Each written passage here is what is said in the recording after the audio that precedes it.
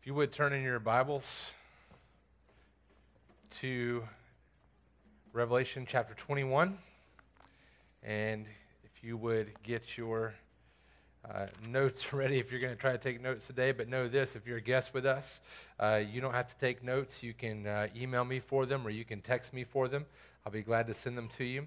I will be going pretty fast. We are working our way through a series called Angels, Demons, and Dead People, and it is a series to kind of work on the misconceptions that people have for what it means when we die and what the supernatural world is around us and how they might interact with us as angels and or demons.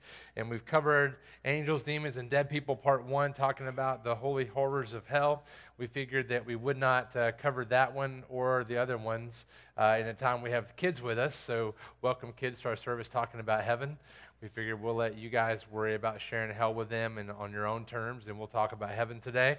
And so I want you to get ready for that. As you turn to Revelation 21 and 22, let me pray for us as we get going, and then we will start in our time together. Father, I thank you so much that you have given us clarity in your word about the things that matter. I thank you that you have brought us to a place of understanding by reading your word to know what is important when it comes to our time after this life.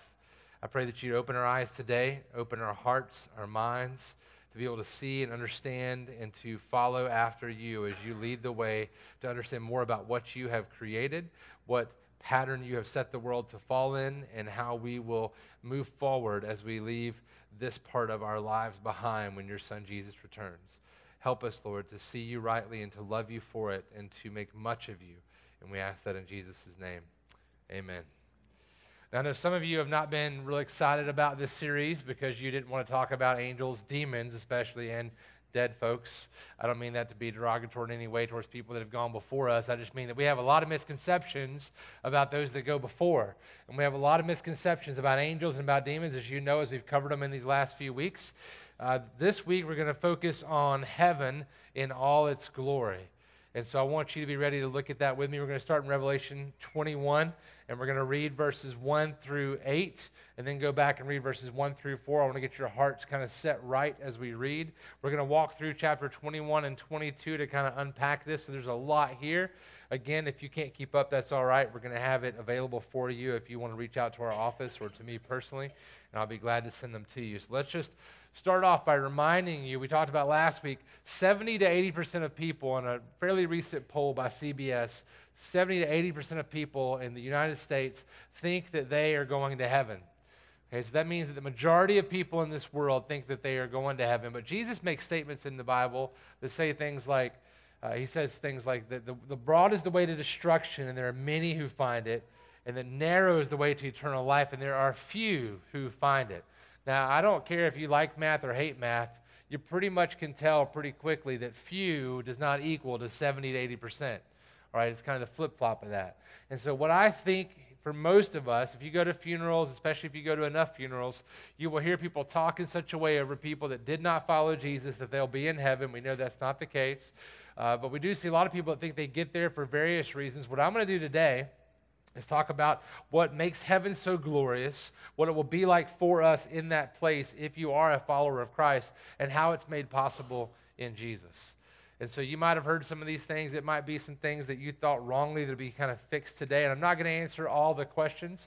If you've got further questions, feel free to hit me up, and I'll be glad to respond to you as I have a moment to do so. But let's start off by reading Revelation 21, 1 through 8, and then we'll back up and read 1 through 4 again to get our hearts set on these truths.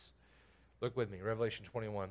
Then I saw a new heaven and a new earth, for the first heaven and the first earth had passed away, and the sea was no more.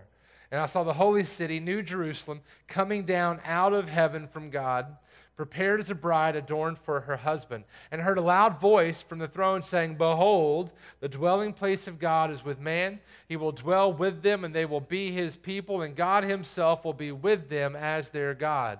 He will wipe away every tear from their eyes, and death shall be no more. Neither shall there be mourning, nor crying, nor pain anymore, for the former things have passed away.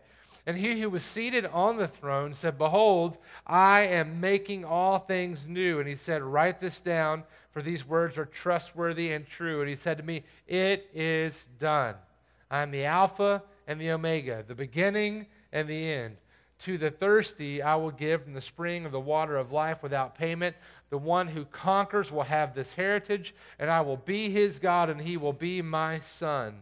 But as for the cowardly, the faithless, the detestable, as for murderers, the sexually immoral, sorcerers, idolaters, and all liars, their portion will be in the lake that burns with fire and sulfur, which is the second death. Now make sure we're clear. Jesus is pointing out right here, God's pointed out, actually saying these things. God is saying to us, John is reporting them as he's seen them by God's revelation to him, that those in verse 8 are the cowardly, the faithless, the detestable, the murderers, the sexually immoral, sorcerers, idolaters, and all liars. Their portion will be in the lake that burns forever. That means hell.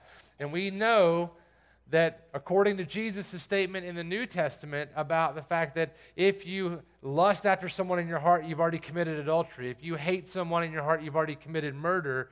That anybody in this room, everybody in this room, I should say, will stand and be accused of these sins. The difference will be, are you then covered in the blood of Christ to wash away your sins? Because all of us are liars. All of us have lusted in our hearts after someone.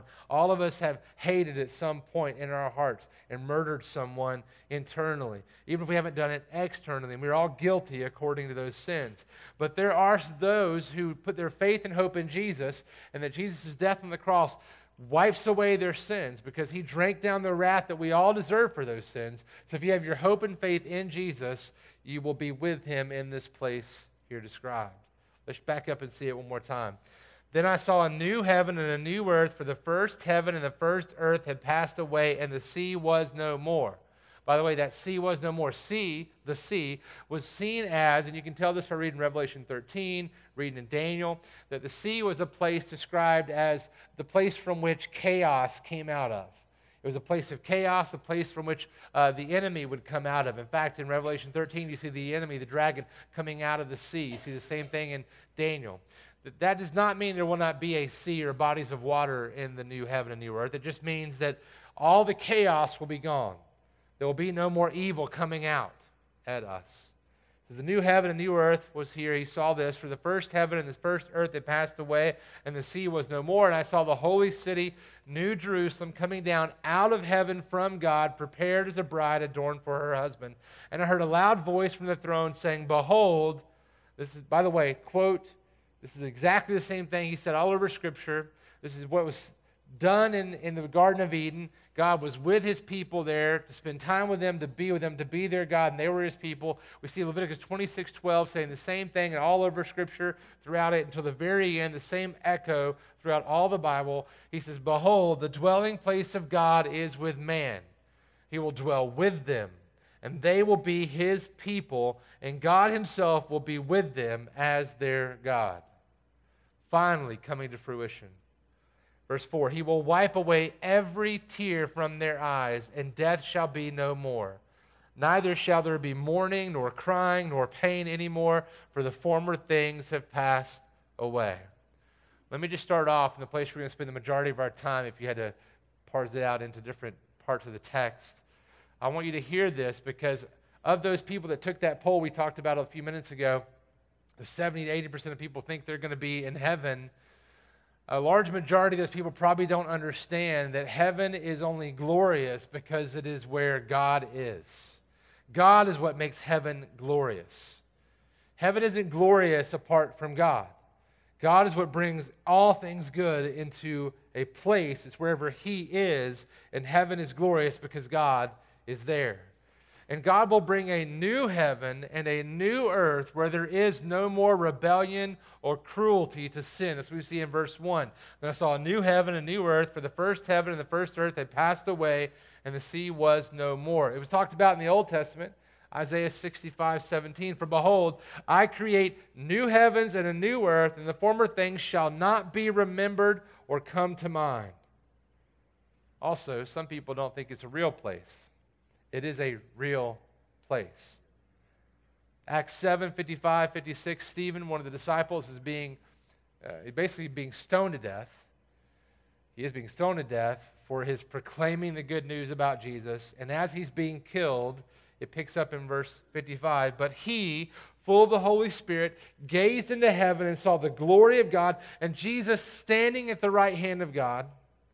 And he said, behold, I see the heavens opened and the Son of Man standing at the right hand of God. He saw a place. The curtain had been pulled back where he could see into that plane, and he saw it. John 14, Jesus talks about it in verse 2 and 3. In my Father's house are many rooms. If it were not so, would I have told you that I go to prepare a place for you? And if I go and prepare a place for you, I will come again and will take you to myself, that where I am, you may be also. Now, I will say that growing up, I struggled with this passage. I'd heard this, right? Jesus said these words, in my Father's house are many rooms. And I thought, man, how in the world could you have a house big enough for all those people to live in? Anybody else ever kind of feel like that growing up? I mean, just be honest. I thought, that's bigger than any house I've ever seen in my life. If you just count all the people in our church, that's a big house. They all have a room. And so I never could really understand how that was real. In fact, I thought maybe that was just, even at my young age, I thought maybe that was kind of a metaphor. Maybe he's just talking about something to give us an idea of heaven will be enough room for everybody. But we're going to hang on to that in a minute. We're going to cover that. So just hold that thought. We'll come back to that in a minute. Good? Okay, here we go. Let's get back to this old heaven and old earth. I want you to understand the old heaven and old earth are not completely destroyed. There is some scripture we'll cover later that seems to indicate that, but it is not the truth as you see throughout all the rest of Scripture. We need to understand that the old earth and the old heaven are actually purified, much as in we are. So when you become a believer and made into the Lord's image by being brought to life in Christ, made alive, you were made into a new person. But you're not old person isn't destroyed, right? You weren't like disintegrated and all of a sudden new you, right? No, it's a process for us now called sanctification, where God is working in you. First makes you alive, turns you alive. He works on you, and when Jesus comes back, he will fulfill or finish his work he's been working on you. He'll take all the sin away and make you into the glorified state you were meant to be in. He doesn't destroy what you were. You're still a human with a soul. You're just present with him without sin. The same with the world around us. In fact, Romans 8 talks about this, leans us into this as one example, verse 19 and on. For the creation waits with eager longing for the revealing of the sons of God. For the creation was subjected to futility, not willingly, but because of him who subjected it, in hope that the creation itself will be set free from its bondage to corruption and obtain the freedom of the glory of the children of God. So the creation is being set free from bondage. It's not being destroyed. It's being set free. So understand, he is purifying, making new. He's not getting rid of, he's making it right. And all of creation has been yearning for this ever since sin entered the world. So you may ask yourself then, what would heaven be like? What would the new earth be like?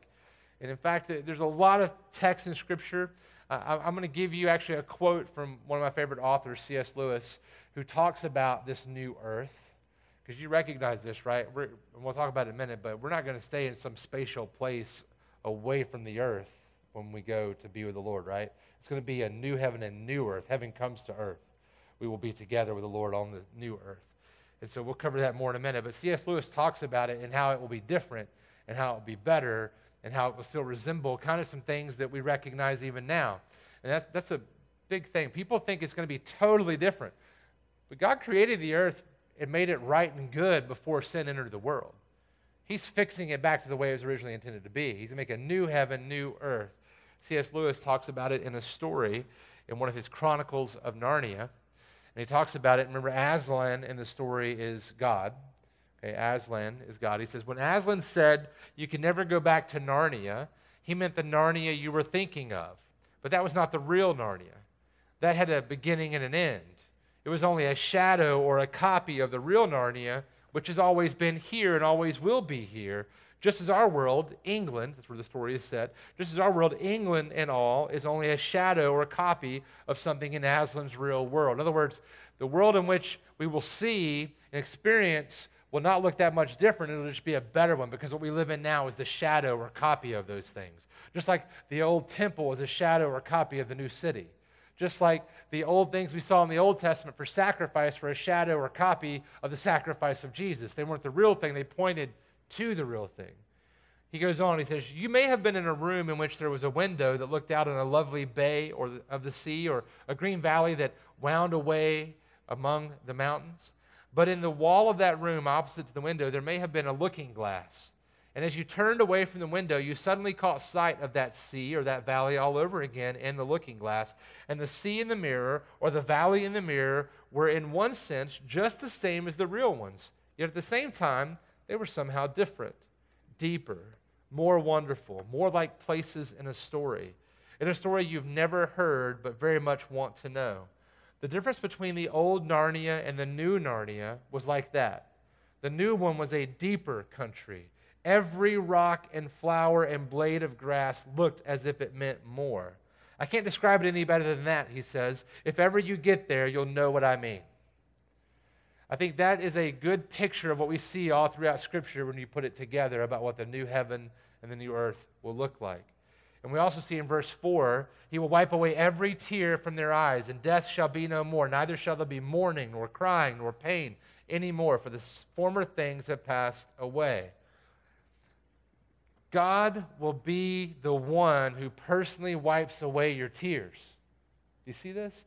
God, who has been transcendent in most of our lives in a way that seems untouchable, will be present with us and will wipe away our tears as a personal, loving, heavenly Father when heaven meets earth. This is a love expressed that is beyond our understanding or capability to imagine right now. But the truth of the matter is that when you see that, even the touch there of Him wiping away your tears demonstrates for us that if you don't want God now, there's no way you really want to be in heaven.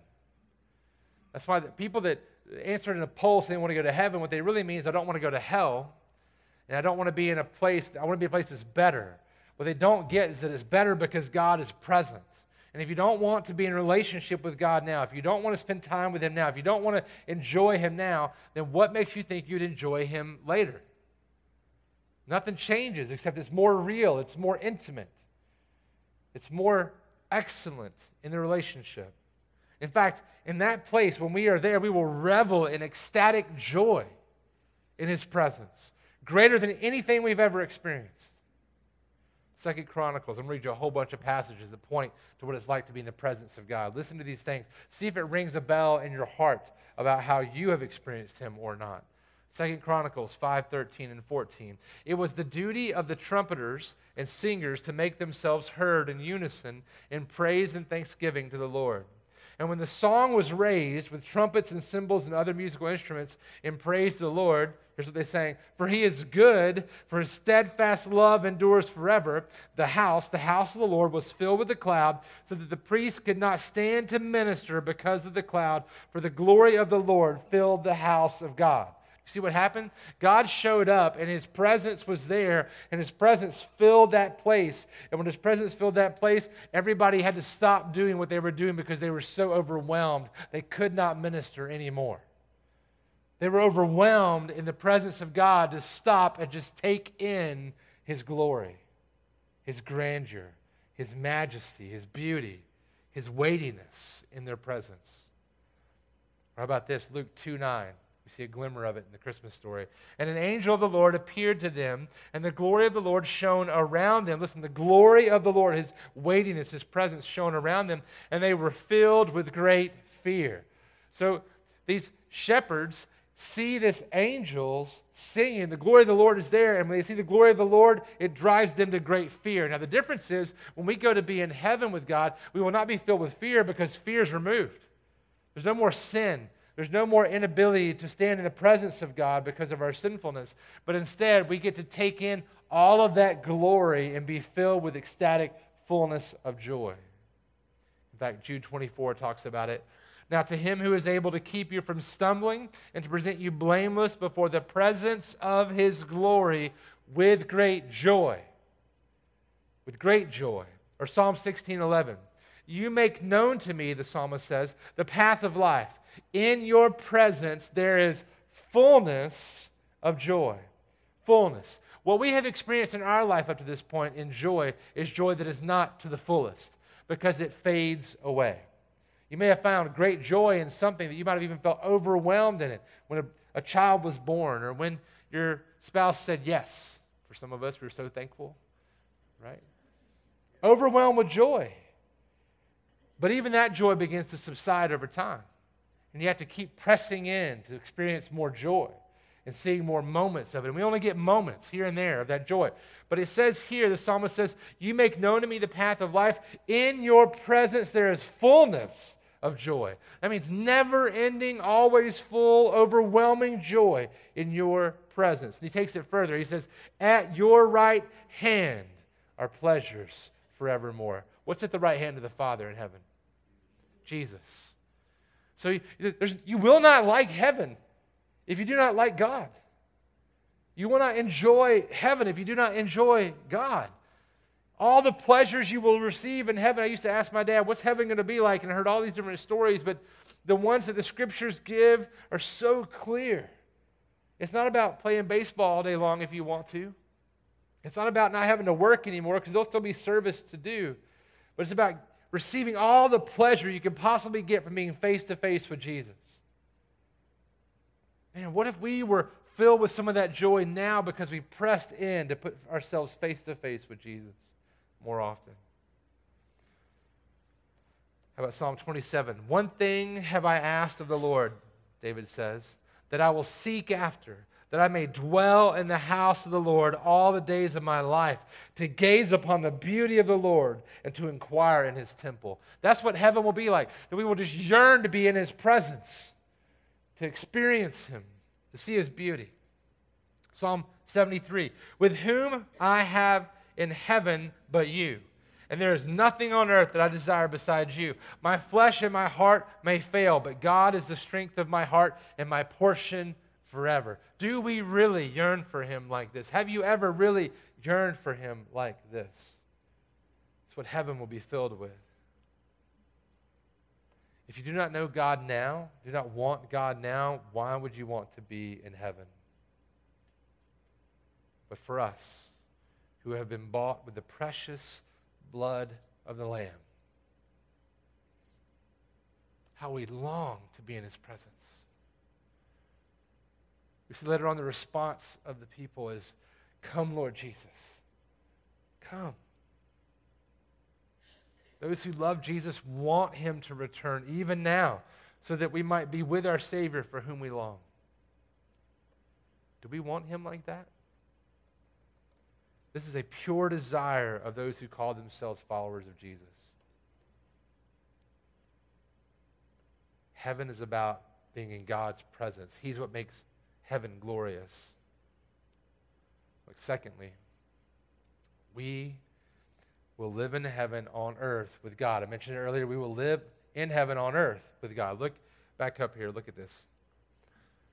Chapter 21, verse 9.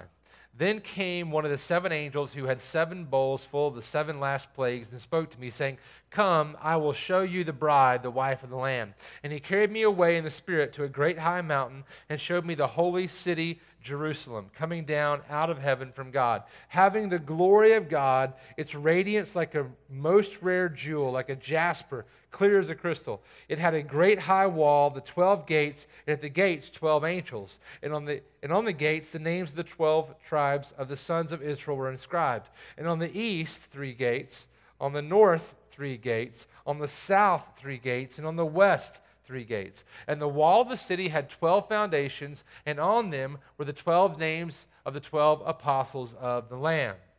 Keep looking at this. Verse 15, and the one who spoke with me had a measuring rod of gold to measure the city and its gates and walls. The city lies 4 square. That means it's a perfect square, right? It lies 4 square. Its length the same as its width. And he measured the city with his rod, 12,000 stadia. Its length and width and height are equal. He also measured its wall, 144 cubits by human measurements, which is also an angel's measurement. Look, the city will be greater in size than anything we have ever seen. We hear these numbers, we don't really grasp the numbers. Let me put it in today's vernacular for us Western folk. The length and width and height, okay, it's a cube. The length and width, height, they're all the same. And when it says 12,000 stadia, it means that they will each be approximately 1,400 miles long.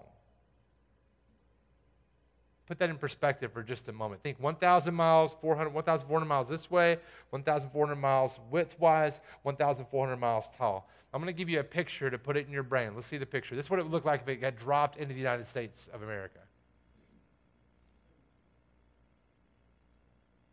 We have no comprehension for something like this. It probably won't be dropped in the U.S., by the way. That's not the Holy Land. Who knows where it'll actually be in the new heaven and new earth? But just think about that, 1,400 miles across, 1,400 miles the other way, and 1,400 miles up. Now, when you take that statement by Jesus that in my house are many rooms, it takes on new meaning when you see it in this light. There really are enough rooms. And the walls around this city are approximately 240 feet thick based off the measurements given.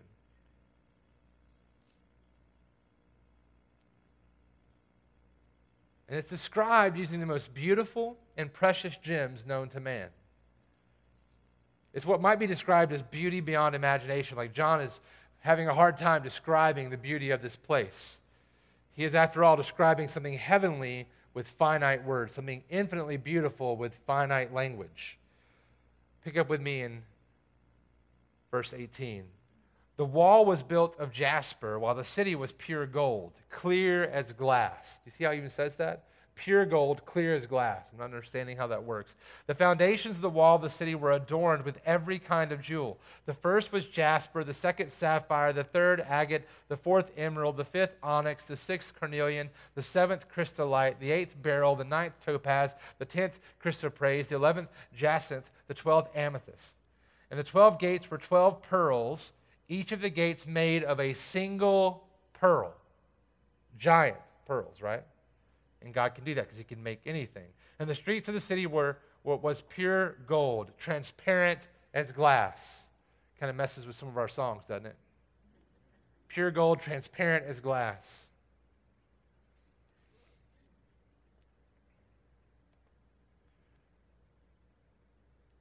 It's kind of a crazy picture to see that these 12 gates around this city would be so small that when you backed up and saw that, you wouldn't even notice them.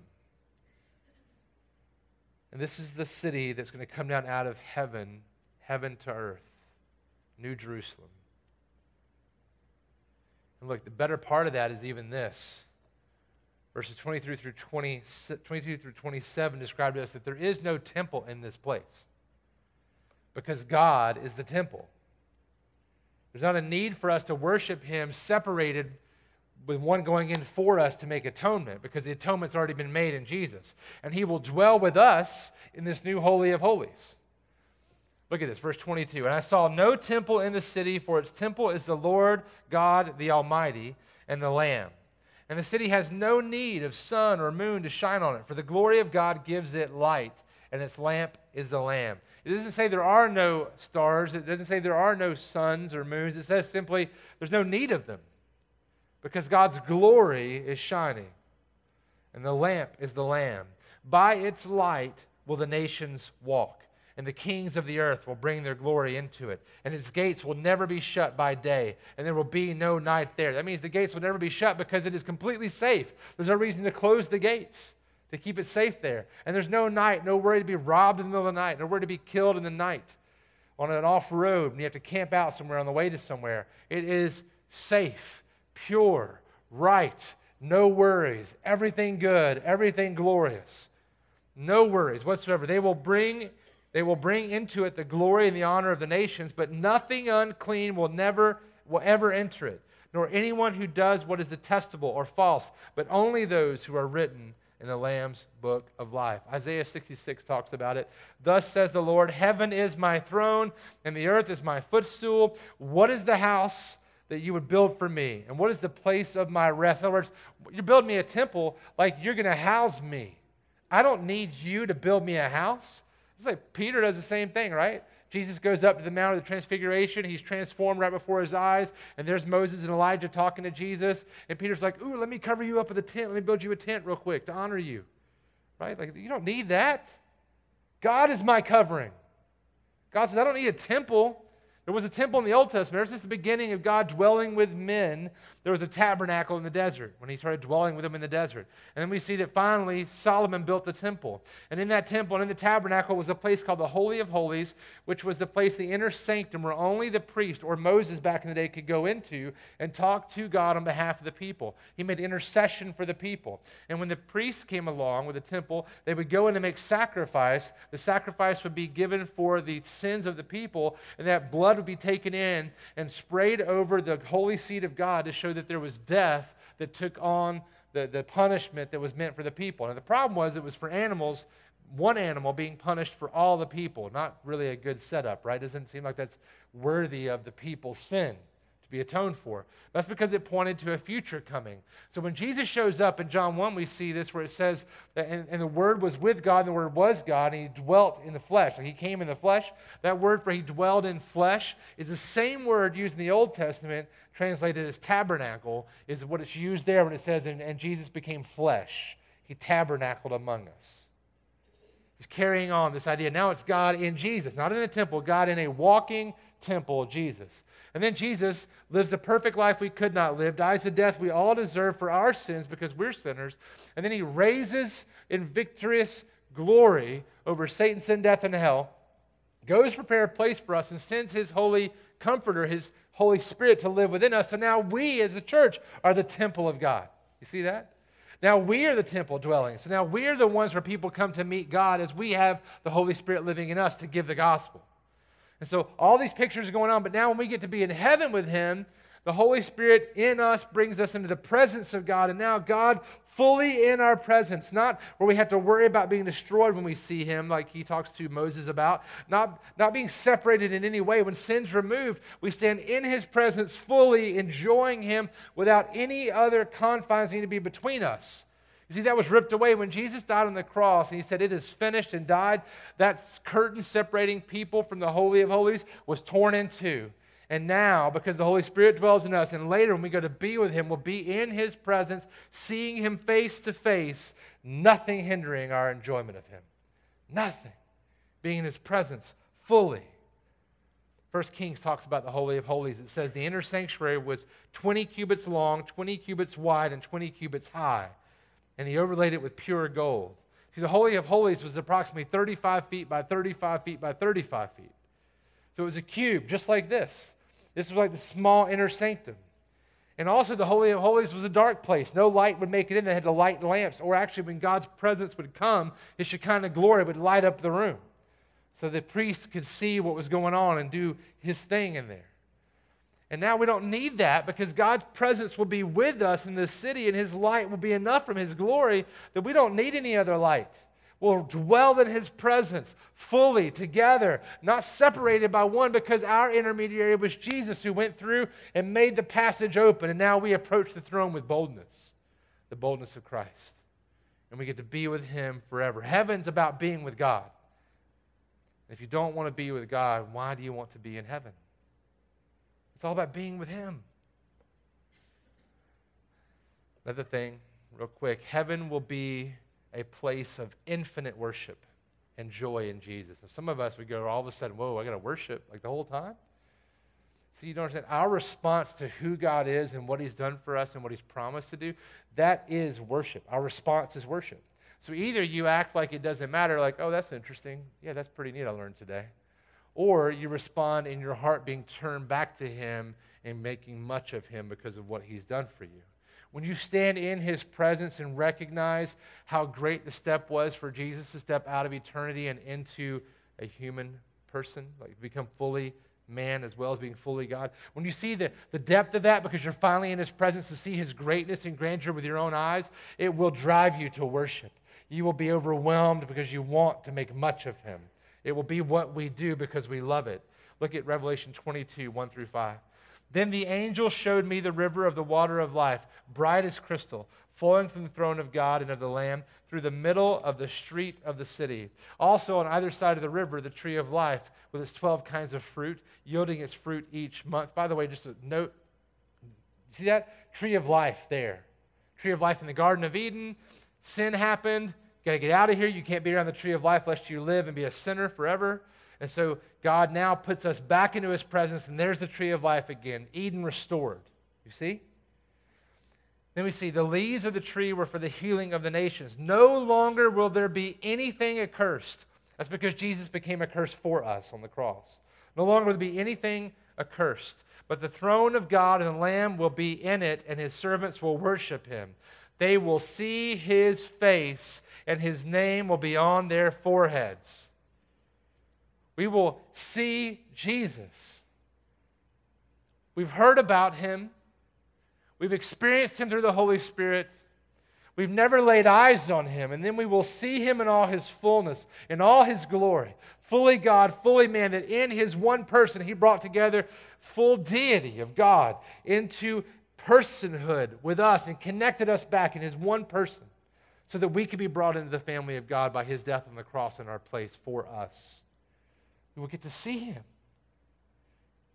face to face as much time as we can endure with him. We will see his face, and his name will be on their foreheads, and night will be no more. And they will need no light of lamp or sun, for the Lord God will be their light, and they will reign forever and ever. It will be a pure, and it will remain pure, because God has purified the earth from the curse of sin. You see in Genesis 3:17, when Adam and Eve sinned, God said unto Adam, because you have listened to the voice of your wife and have eaten of the tree which I commanded you, you shall not eat of. Cursed is the ground because of you. In pain you shall eat of it all the days of your life. The greatest part of the new heaven and the new earth is seeing Jesus in all his glory, and he's overcome all that curse because he became the curse on the tree. This is cursed is the man who hangs on a tree, and Jesus hanged on a tree for us so that he could be cursed in our place so we don't have to be.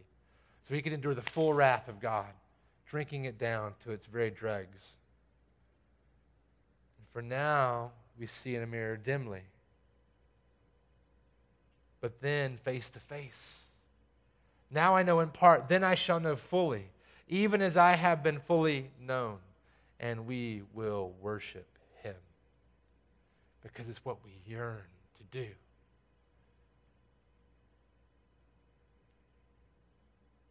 And we will worship him because he is worthy. Let me tell you this too. Look, Jesus makes a statement here. In Revelation 22:12 through 15, Jesus says, I am coming soon to bring final judgment and to take his people home. Look at verse 12. Behold, I am coming soon, bringing my recompense with me to repay everyone for what he has done. I am the Alpha and the Omega, the first and the last, the beginning and the end. Blessed are those who wash their robes, so that they may have the right to the tree of life, and that they may enter the city by the gates. Outside are the dogs and sorcerers and sexually immoral and murderers and idolaters and everyone who loves and practices falsehood. Look, we don't know the day or time. Even Jesus said, I don't know, my Father knows alone. We don't know the day or time, but we know it will be soon. And yes, he said that 2,000 years ago, but to God, 1,000 years is as a day, and a day is as 1,000 years, and we have no idea when that time is going to come. But what we do know is the time will come, and when it comes, it will be too late.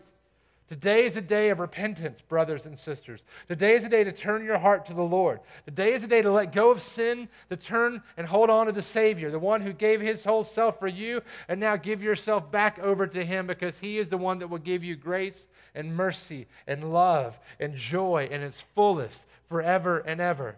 Jesus has provided the way to heaven so that we might live forever in the Holy of Holies with him and no longer be separated by our sin. And it's time for you to wash your robes, brothers and sisters, friends. He means wash them in the blood. For the sacrifice of Jesus on the cross created a fountain filled with blood so that we might be cleansed in our sinfulness. Hebrews 9:11. But when Christ appeared as a high priest of the good things that have come, then through the greater and more perfect tent, not made with hands, that is not of this creation, he entered once for all into the holy places, not by means of the blood of goats and calves, but by means of his own blood, thus securing an eternal redemption. For if the blood of goats and bulls and the sprinkling of defiled persons with the ashes of a heifer sanctify for the purification of the flesh, that means if all the Old Testament stuff worked for them, how much more will the blood of Christ, who through the eternal Spirit offered himself without blemish to God, purify our conscience from dead works to serve the living God? How holy is the Holy One who opened up the Holy of Holies for us? How much is his sacrifice worth? For us who believe, brothers and sisters, this means that we are strangers and exiles in this place. But we are citizens of heaven to come. There is a place, and it's real, and it's already there.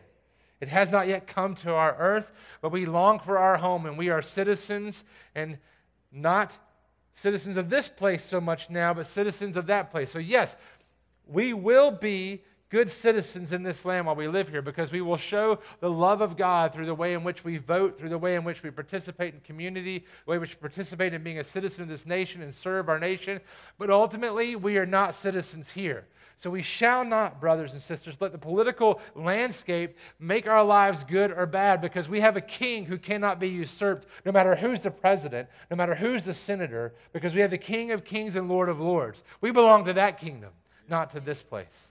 We are no longer caught up in things of this place that will drag us through the mud if we keep our eyes focused here. And the stuff that we own here is not our own. So let us let it go and let us grab hold fully of the mission that God set before us and be endeavored to be a part of the kingdom of God and not be worried so much about being a kingdom person of this place. Brothers and sisters, we spend so much time. Hebrews 11 says, these all died in faith, those who have gone before, not having received the things promised, but having seen them and greeted them from afar, and having acknowledged that they were strangers and exiles on the earth. For people who speak thus make it clear that they are seeking a homeland. If they had been thinking of that land from which they had gone out, they would have had opportunity to return. But as it is, they desire a better country. That is, a heavenly one. Therefore, God is not ashamed to be called their God, for he has prepared for them a city. And Peter says that. He says, since all these things are thus to be dissolved, what sort of people ought you to be in lives of holiness and godliness, waiting for and hastening the coming of the day of God, because of which the heaven will be set on fire and dissolved, and the heavenly bodies will melt as they burn. But according to his promise, we are waiting for new heavens and a new earth in which righteousness dwells. Or as Jesus says, do not, listen brothers, do not lay up for yourselves treasures on earth, where moth and rust destroy and where thieves break in and steal. But lay up for yourselves treasures in heaven, where neither moth nor rust destroys, and where thieves do not break in and steal. For where your treasure is, there your heart will be also. Look, here's the problem. We hold things high that are not meant to be held high. And we don't hold the Savior high a lot of the time. This is the truth for most of us. I'm sure I'm speaking not just for myself, although I am speaking for myself. We hold things up high that are meant to be held loosely. Things of this earth, things of this world, even things that are good things. And what is to be held high is the Savior who gave himself for us. And when we turn that upside down, we begin laying up for ourselves treasures on earth. And where our treasure is, there is our heart. You see, the response we should have is what we see here in Scripture at the end, where the response of the people is, come, Lord Jesus, come. That means we as Christians, we as followers of Jesus, should be begging Jesus to come back now. If you cannot say that with your own heart because of something that stands in the way, then you have created an idol out of that thing, even if it's a good thing. And you may say, whoa, wait a minute. What about, I just want my kid to come to faith. I get it. So pray for that to happen, and God can change the heart in an instant. Even when Jesus is on the way, he can change a heart.